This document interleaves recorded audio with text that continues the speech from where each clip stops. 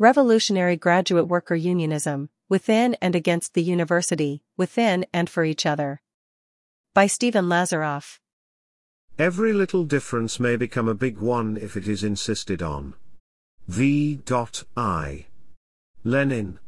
Disobedience has to do more than disrupt. It has to enable publics to see problems in new ways, or see them as problems for the first time. Aaron R. Pineda. The struggle is always wherever we are, and I feel lucky my location put me in a position to be a part of the graduate union struggle. I'm a third-year PhD student in English at Illinois State University, and a member of the ISU Graduate Workers Union Steering Committee. This writing will engage my location in the university, thinking through how we as revolutionaries might best situate and organize ourselves at the university, in the quad that acts also on the level of the system, to make the international mass movements we need to abolish capitalism and build socialism, to take democratic control of society and the economy, to stop the threat of climate collapse. What does it mean to be a revolutionary today, anywhere in the US, not simply the university? Fred Hampton's I Am a Revolutionary tells us that, first and foremost, a revolutionary self-identifies as revolutionary. The utterance alone is not enough. A revolutionary commits to practice a life that lives up to revolutionary principles. Initially, this commitment might meet one discrete moment, but then again, the commitment is demanded. Essential to revolutionary practice, commitment is not a one-stop shop taken up in isolation. Instead, commitment is social among comrades in relationships of responsibility and accountability. When I moved from Chicago to Bloomington Normal, I looked to make new revolutionary commitments in and outside the university. In the first month, I organized with comrades against a Back the Blue rally and joined the union's bargaining team. I've long thought the university needed to be taken more seriously, but working in the graduate system across a couple of schools since 2017, I saw and experienced the constant insecurity and anxiety, the poverty and debt of graduate work. This came to a natural climax as I took part in often degrading bargaining situations where the negotiator taunted us with statements like, "If you don't like it here, then why don't you leave? I'm not going to wait for your answer, I know the answer." I saw graduate workers in line at a food bank made by graduate workers to deal with the rampant food insecurity. We shouldn't need to provide mutual aid to ourselves, but we need to, and so we do. This solidarity begins to point the way out. Whenever we struggle together, we build the connective tissue that can transform the university, tapping into the capacity Walter Benjamin called an emergency brake, a site for speculating new worlds and for making them into reality. Speculation is not just dreaming of a different tomorrow, it is grounded in action today, wherever we make space together. Graduate worker unions should take that speculative work seriously. The contemporary graduate worker movement in the U.S. offers lessons that need to be discussed by revolutionaries, from the university to the broader labor movement. Benjamin's concept of the emergency brake helps us to imagine our power and role in the world differently, to develop what Michael Lowy calls material, political, ecological currency that centers the people, the masses, as those who have the power to halt a path of annihilation and make a break for a different world. We can build a movement and become capable of collectively pulling an emergency brake, laying our bodies on the gears of the machine, when we take up graduate worker organizing, becoming within and against the university. But this cannot be solely negative, there is a necessity to affirm, to be for something. In Fred Moten and Stefano Harney's The Undercommons, Harney writes, "When I say with and for, I mean studying with people, rather than teaching them, and when I say for, I mean studying with people in service of a project, which in this case I think we could just say is more study." I'm asking us to consider clarifying this project of more study into a project that organizes towards replacing the undemocratic, capitalist, neoliberal university leadership structure with a democratic governing body composed of the workers, the students, staff, and faculty, who know best how the university should be run. To say that work against the university, against the state, and against capitalism is unlikely is not to make a novel point. All of the work we take on is beyond difficult, it is impossible by current common sense, and that is what makes it necessary. Given the catastrophic ecological conditions we face and the university's role in reproducing the relations of that catastrophe, it is incumbent upon revolutionaries on campuses to take up committed action. What kind of committed action? The victorious graduate student worker struggle at Illinois State University, ISU, illustrates that commitment. This article will draw out 10 organizing principles from that experience. The Illinois State University Campaign. At ISU, the Graduate Workers Union's campaign for a first contract demonstrated all of these principles. We began bargaining in October 2019, so we'd been bargaining about a year when I joined the union in August 2020.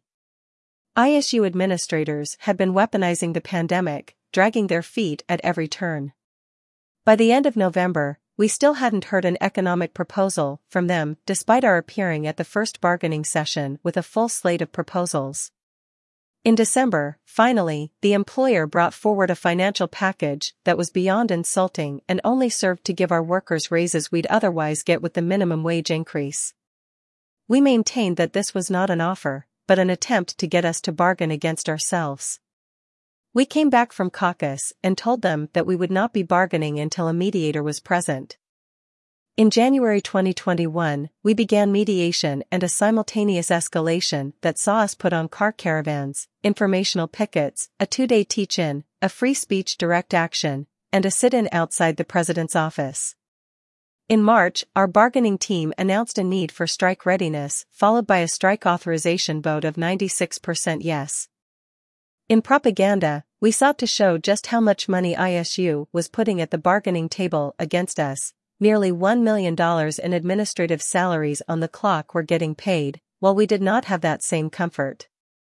We were finding crevasses of time so we could attend bargaining meetings, time we otherwise would be researching, writing, grading, and taking care of ourselves. We took up these actions to try to pop the bubble of low expectations and naturalized exploitation that dominates the self-identification of grad students, who tend not to see ourselves as workers, especially when it comes to research. In the fall, we hit the gas even harder to contest the narrative that the university is a good and virtuous place. At Festival ISU, with hundreds of student organizations on the quad, we dropped 2 banners announcing the ISU Pays Poverty Wages campaign, and then gave a teach-in that attracted a crowd. From there, we held a couple more guerrilla teach-ins and some pickets, including one that involved over 100 of us moving inside Hovey Hall to march through the administration's offices. These events begin to show an arc of actions taken to expand folks' consciousness of what we are capable of doing together, the kernel, how we win together. But the big turn came when we showed up to President Terry Goss Kinsey's first State of the University address with our ISU Pays Poverty Wages banner, and comrades stood silently on the side of the stage while Kinsey spoke for 20 minutes. At the end of her speech, there was a question period, so I raised my hand and asked how she could lament food banks for athletes, but not care about the food bank made by ISU grad workers to deal with the rampant food insecurity from inadequate wages. Kinsey has since resigned as president of ISU under strange circumstances, prompting a call for transparency and accountability from the Board of Trustees. Shortly after this appearance, lead negotiator Mike Kruger came back to the table looking sick to his stomach and went item by item through our last proposal, and gave us everything we'd asked for: wages they said they couldn't move on for 6 months, the elimination of student fees they said they couldn't eliminate, and the withdrawal of a no-strike clause that would infringe on our right to free speech. They were so desperate for us to stop suffocating them with our messaging that they gave us everything we had left on the table.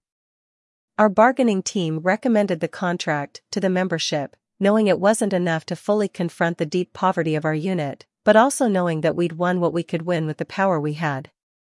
This first contract for over 400 graduate workers at ISU raised the wages of half our unit by 25%. It also laid the foundation for our next contract campaign. One of our major wins was a 2-year contract, putting us back at the negotiation table in summer 2023. 10 organizing principles for graduate workers. 1. We need to make the university into a problem, or transform the problem so that folks see the chains of causation that actually determine our lives, e.g., that the university is a credential factory wanting to present itself as a vaunted location of knowledge production. Through propaganda campaigns and direct actions, we should educate campuses on the various exploitative flows that enrich administrations and their massive endowments, a fraction of which could end poverty on campus. We need to show just how highly paid university administrators are and what they choose to do with their billions of dollars. On one hand, universities sit on their massive endowments and the gains made from their revenue streams. For instance, at ISU, where I work and study in an English PhD program, the endowment is about $500 million. This is well below the 19% of universities who reported endowments above $1 billion.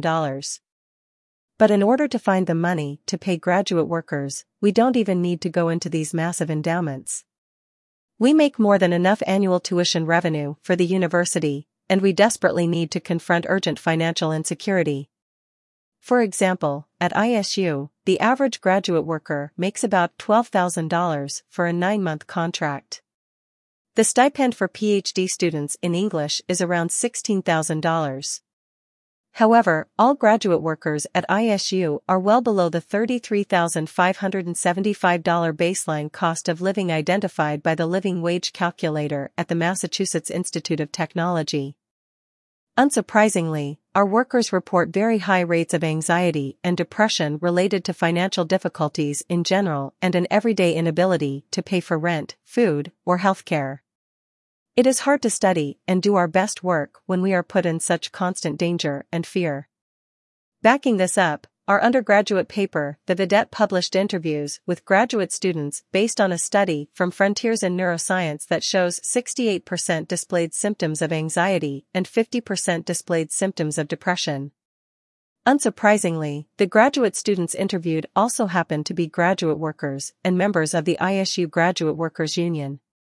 Even more damningly, our members clarified the sources of their hardships and psychological distress. 1. 70% student fees. 2. 60% paying rent. 3. 50% paying for/securing food. 4. 48% obtaining healthcare. 5. 45% paying for utilities. It is clear that President Terry Goss Kinsey's ISU is one deeply entangled in the mental health epidemic.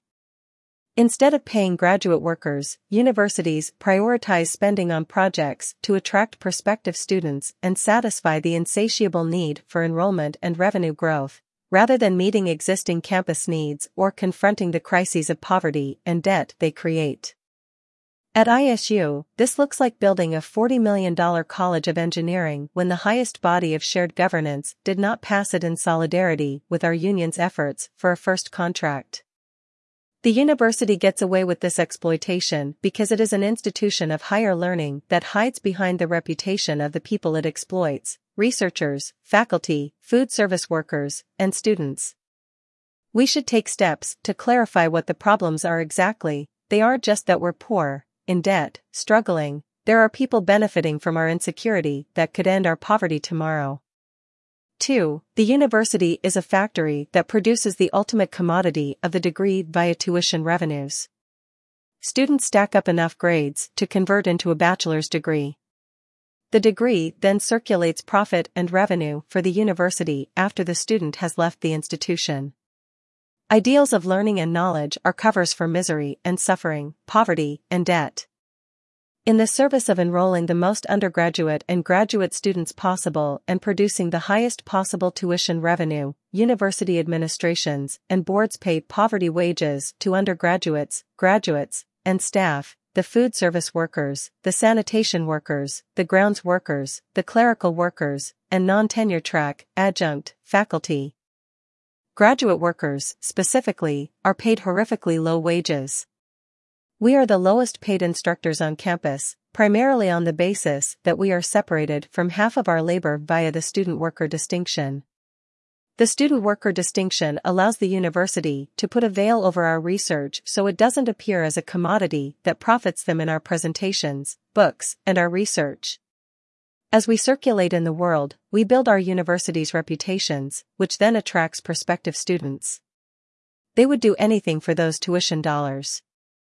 Graduate research, our grants, our lab discoveries, our papers, our conferences, our books, before and after graduation produces the reputation of the university. They need us to attract the new students they prioritize over those already on campus.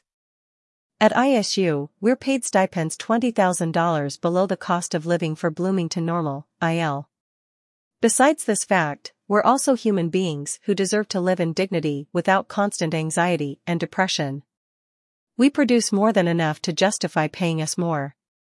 For instance, as the instructor of record for 4 courses a year, I teach around 100 undergraduates and bring in over $100,000 in revenue.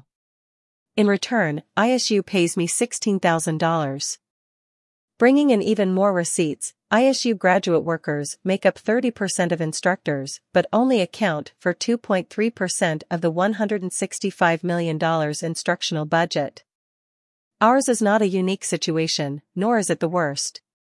This is why it is even more important to shine a light on places like ISU and not just focus on big-name and huge-money places like Columbia with its $8 billion endowment or the University of California System's $152 billion reserve.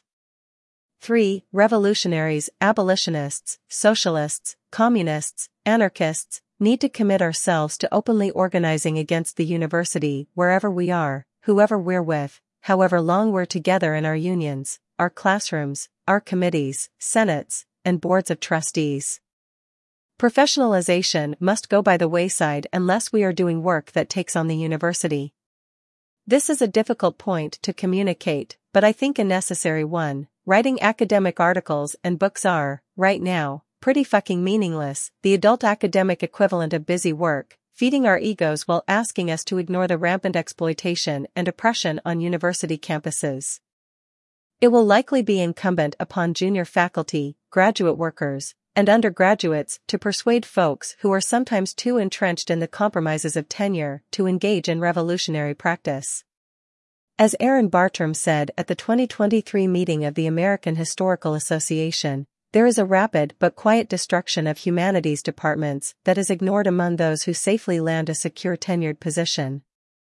Instead of acting as an individual and acquiring job security for ourselves through the narrow path offered by universities, taking militant and collective action creates the potential for graduate workers to challenge our exploitation, win job security and end poverty wages, and develop broader movements across campus to transform the university. 4. We need to set huge goals, and the graduate worker movement is well positioned to make these interventions. We should say what we want, the world we're fighting for, even if the common sense is that it would be impossible. If we want a democratic university run by the people who actually run the university day in and day out, let's say that, abolish the board of trustees, fire the presidents, provosts, and the other administrators who run the university for their own gain. Let's work backwards from a microdictatorship of the proletariat as the transition to a workers' council running the university when boards of trustees are abolished. We need to give ourselves the space to imagine otherwise, to name our desires, but the folks we want to talk to are variously contained within what Ruth Wilson Gilmore might call the social determination of the apparent range of available options. If we don't take action to burst the edges that keep the options of otherwise open, we will still be acting within the same logic the system interlocks itself so tightly to produce. Confronting and contesting these edges that resecure ruling class power means vocally taking up work that's perceived and judged to be impossible, taking up ideas outside the hegemonic paradigm while still inside the institutions against which we struggle together.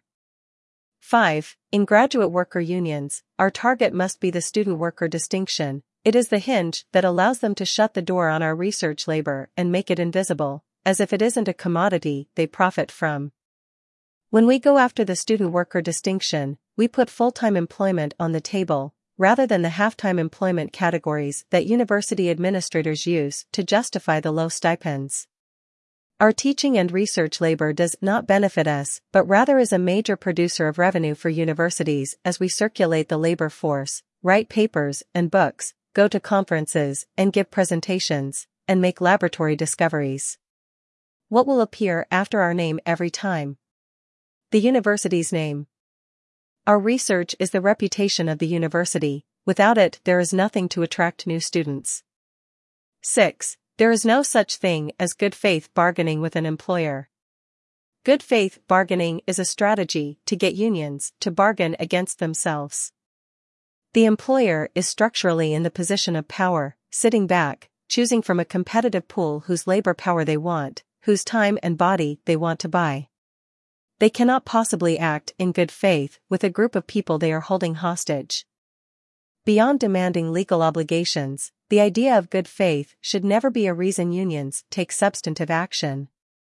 A good example happened during the recent strike across all 10 University of California campuses. The dominant wing of the bargaining team from UAW's administrative caucus won nearly every vote by narrow margins, while using good faith and incentivizing the employer as reasons why they dropped major, core demands like COLA, cost of living adjustments, 7 days into negotiations.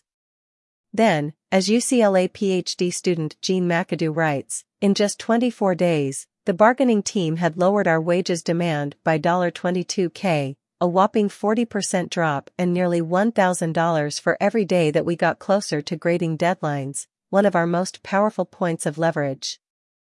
This is bargaining against yourself. This is not knowing when you have power. To withdraw COLA, a formative widely popular demand, 7 days into the largest university strike in U.S. history is shocking, even more so when the justification was, we needed to try to bring UC back to the table, we need to bargain in good faith. The standard of good faith, which should be our constant compass, is our membership, our unit, not the employer. 7. The strike is a weapon, not a threat. We should always be building strike-ready unions. We will never win what we need without withholding our labor and halting university operations, classes, grades, events, and, therefore, university revenue streams. We will not be able to strike every time, but we won't be able to strike unless we act as though we will need to, which is clear from the structural conditions. Management offers never come close to a wage that recognizes all of our labor, both research and instruction, that would end rent-burdened food insecurity. I've seen unions recently ignore overwhelming rank-and-file mandates to strike and teaching assistant agreements that didn't satisfy the core issues. Rank-and-file members often accept the bargaining team's recommendation. In this climate, we will need to commit to organizing and empowering the rank-and-file, looking for opportunities to raise their confidence to confront union administration when the stakes call for it. 8. We should build national bodies of graduate worker unions to better organize experiences and data so we can learn from each other and organize across campuses when it makes sense. The existing coalition of student employee unions, while inactive, could be revived. We do not need to start from scratch. We need 2 kinds of national bodies, a national body of graduate worker unions and bodies representing graduate students in specific unions, like the AFT's Alliance of Graduate Employee Locals, the UAW, SEIU, and GEO. There is no current centralized database of graduate union activity documenting the number of graduate unions, where they are in the contract and bargaining process, or information about stipends, health care and disability benefits, and so on. We can learn a lot about what graduate workers have asked for and can demand. This knowledge would also allow us to begin to think on a national scale. What would national or even multiple localized union actions look like? Could we coordinate the timing of strikes across regions, for example, combining the University of Illinois at Chicago and the University of Illinois at Urbana-Champaign and ISU? We are watching universities in the UK as they plan to strike for 18 days in February and March. 9. We are not going to win what we need without mass campus movements. This means bringing in undergraduates, faculty of all ranks, and staff into a larger campus movement. In the end, this will be our only power to demand a just and democratic university. Undergraduates in particular hold tons of power from their sheer volume. While it would not be easy, with a couple thousand undergraduates, you could almost do anything on campus. We need to actively put it in our plans, working with undergraduate groups that make sense, and working in particular with any revolutionaries at all that want to stoke the undergraduate fires from below. We need to do the necessary work with the people around us, however we can do it. We should work to connect with super vulnerable non-tenure track/adjunct unions which, were siloed off on their own, are often rather conservative, largely because their members are so precarious, are not given a full course load at any one university, and have to work at multiple universities to make ends meet. We should time bargaining and strikes with other unions, specifically unions representing sanitation, food service, and groundskeeping staff. Together, we could really shut down university operations and would get past the handcuffs of reactionary no-strike clauses. 10. We must fight within our unions for open revolutionary politics. Graduate worker unions like University of Illinois Champaign-Urbana and University of Michigan's GEO operate on abolitionist horizons, taking up the core relations of production. Angela Davis reminds us, the etymological meaning of radical is root, so abolition allows us to get to the root of the problem, riffing off Marx in a contribution to the critique of Hegel's philosophy of right. To be radical is to grasp the root of the matter. In organizing for a revolutionary union, we set our sights not simply on achieving higher wages, but connecting that fight with broader struggles to abolish capitalism and smash the state, to build an international socialist movement that can grasp the roots and pull it all out. This puts us in direct conflict with the employer, but also the dominant forces of business unionism which have operated hegemonically since the end of World War II, as Kim Moody wrote in An Injury to All, The Decline of American Unionism. In the view of business unionism, capitalism, unionism, and democracy were inextricably linked. Unions could not function without political freedom, and capitalism was thought to be the basis of that freedom. And lead to the idea that trade unions, pure and simple, were themselves businesses. Due in part to the downturn of labor union membership in the U.S., leadership and tactics have fossilized without contestation. So, while union density and power shrank up, business unionism got stronger, reproduced and absorbed into newer generations. A history of sorts appears in Tim Goulet's review of Joe Burns' Class Struggle Unionism. So it isn't just big bosses, there are folks in our units that we will need to persuade, like we saw in the example of the UC bargaining team. We will need to transform the leadership structures of locals and internationals in order to truly contest for power. The sausage of business unionism makes it so that there are forces we need to confront beyond the employer. There are forces in union bureaucracy as well as in our memberships that are deeply individualistic, thinking about how contracts affect them, or the majority, rather than orienting to the worst off, the most vulnerable. If we only orient ourselves to the employer, we will miss the forces in our unions that are working at cross purposes, supporting a capitalism and a U.S. state that is incompatible with the wins we need as workers and, therefore, antagonistic to our interest in building unions that operate on the register of political and economic systems. But we must struggle openly within our unions and on campus. The people who run our universities are villains, albeit boring bureaucrats. It's up to us to tell a better story, to render visible the actual relations of production of the university, not the mystique of learning that university administrations use to mask the suffering, poverty, and debt that fuels their astonishing wealth. Part of telling this story better is not just the content, but how we tell the story, confidently, directly, in as many public places as possible, with as many people as possible, but we can't wait for a mass movement to make a mass movement. We do the work with who's around or we don't do it at all. Power in the streets. The major lesson here is twofold. 1. Contracts aren't won at the negotiation table, but outside, in the streets contesting the common sense, the hegemonic ideological coordinates, and 2, without mass power, messaging is severely limited in what it can win. At ISU, we in the Graduate Workers Union announced the name and basic thrust of our second contract campaign, Professionals Not Apprentices. We are in the early stages, and aren't revealing much of our hand yet, but we are taking aim at the student-worker distinction. Professionals, Not Apprentices is a campaign with a trajectory imagined in the cadence of the revolutionary praxis articulated here. We are full-time workers, teachers and researchers, that deserve full-time pay, not to live $20,000 below the cost of living for our area. We can't build what we don't talk about. We need to take up explicitly arguing that the people who make the university work should run the university, not overpaid administrators paying themselves hundreds of thousands and millions of dollars, not a board of trustees filled with political appointees and token student representation. At ISU, for example, how could it possibly have been appropriate for Bob Dobsky, an owner of 10 McDonald's, a steakhouse, and 3 childcare facilities, to have a deciding vote on the short and long-term operation of Illinois State University for the last 6 years?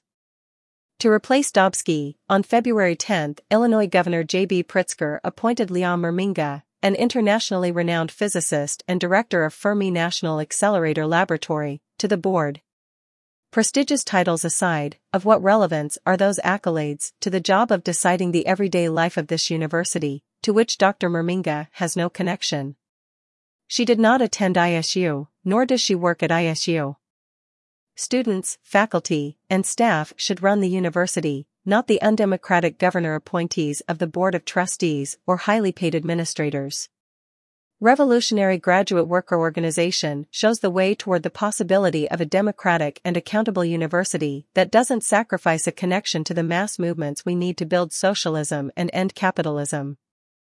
About the author. Stephen Lazaroff is a member of the Illinois State University Graduate Workers Union.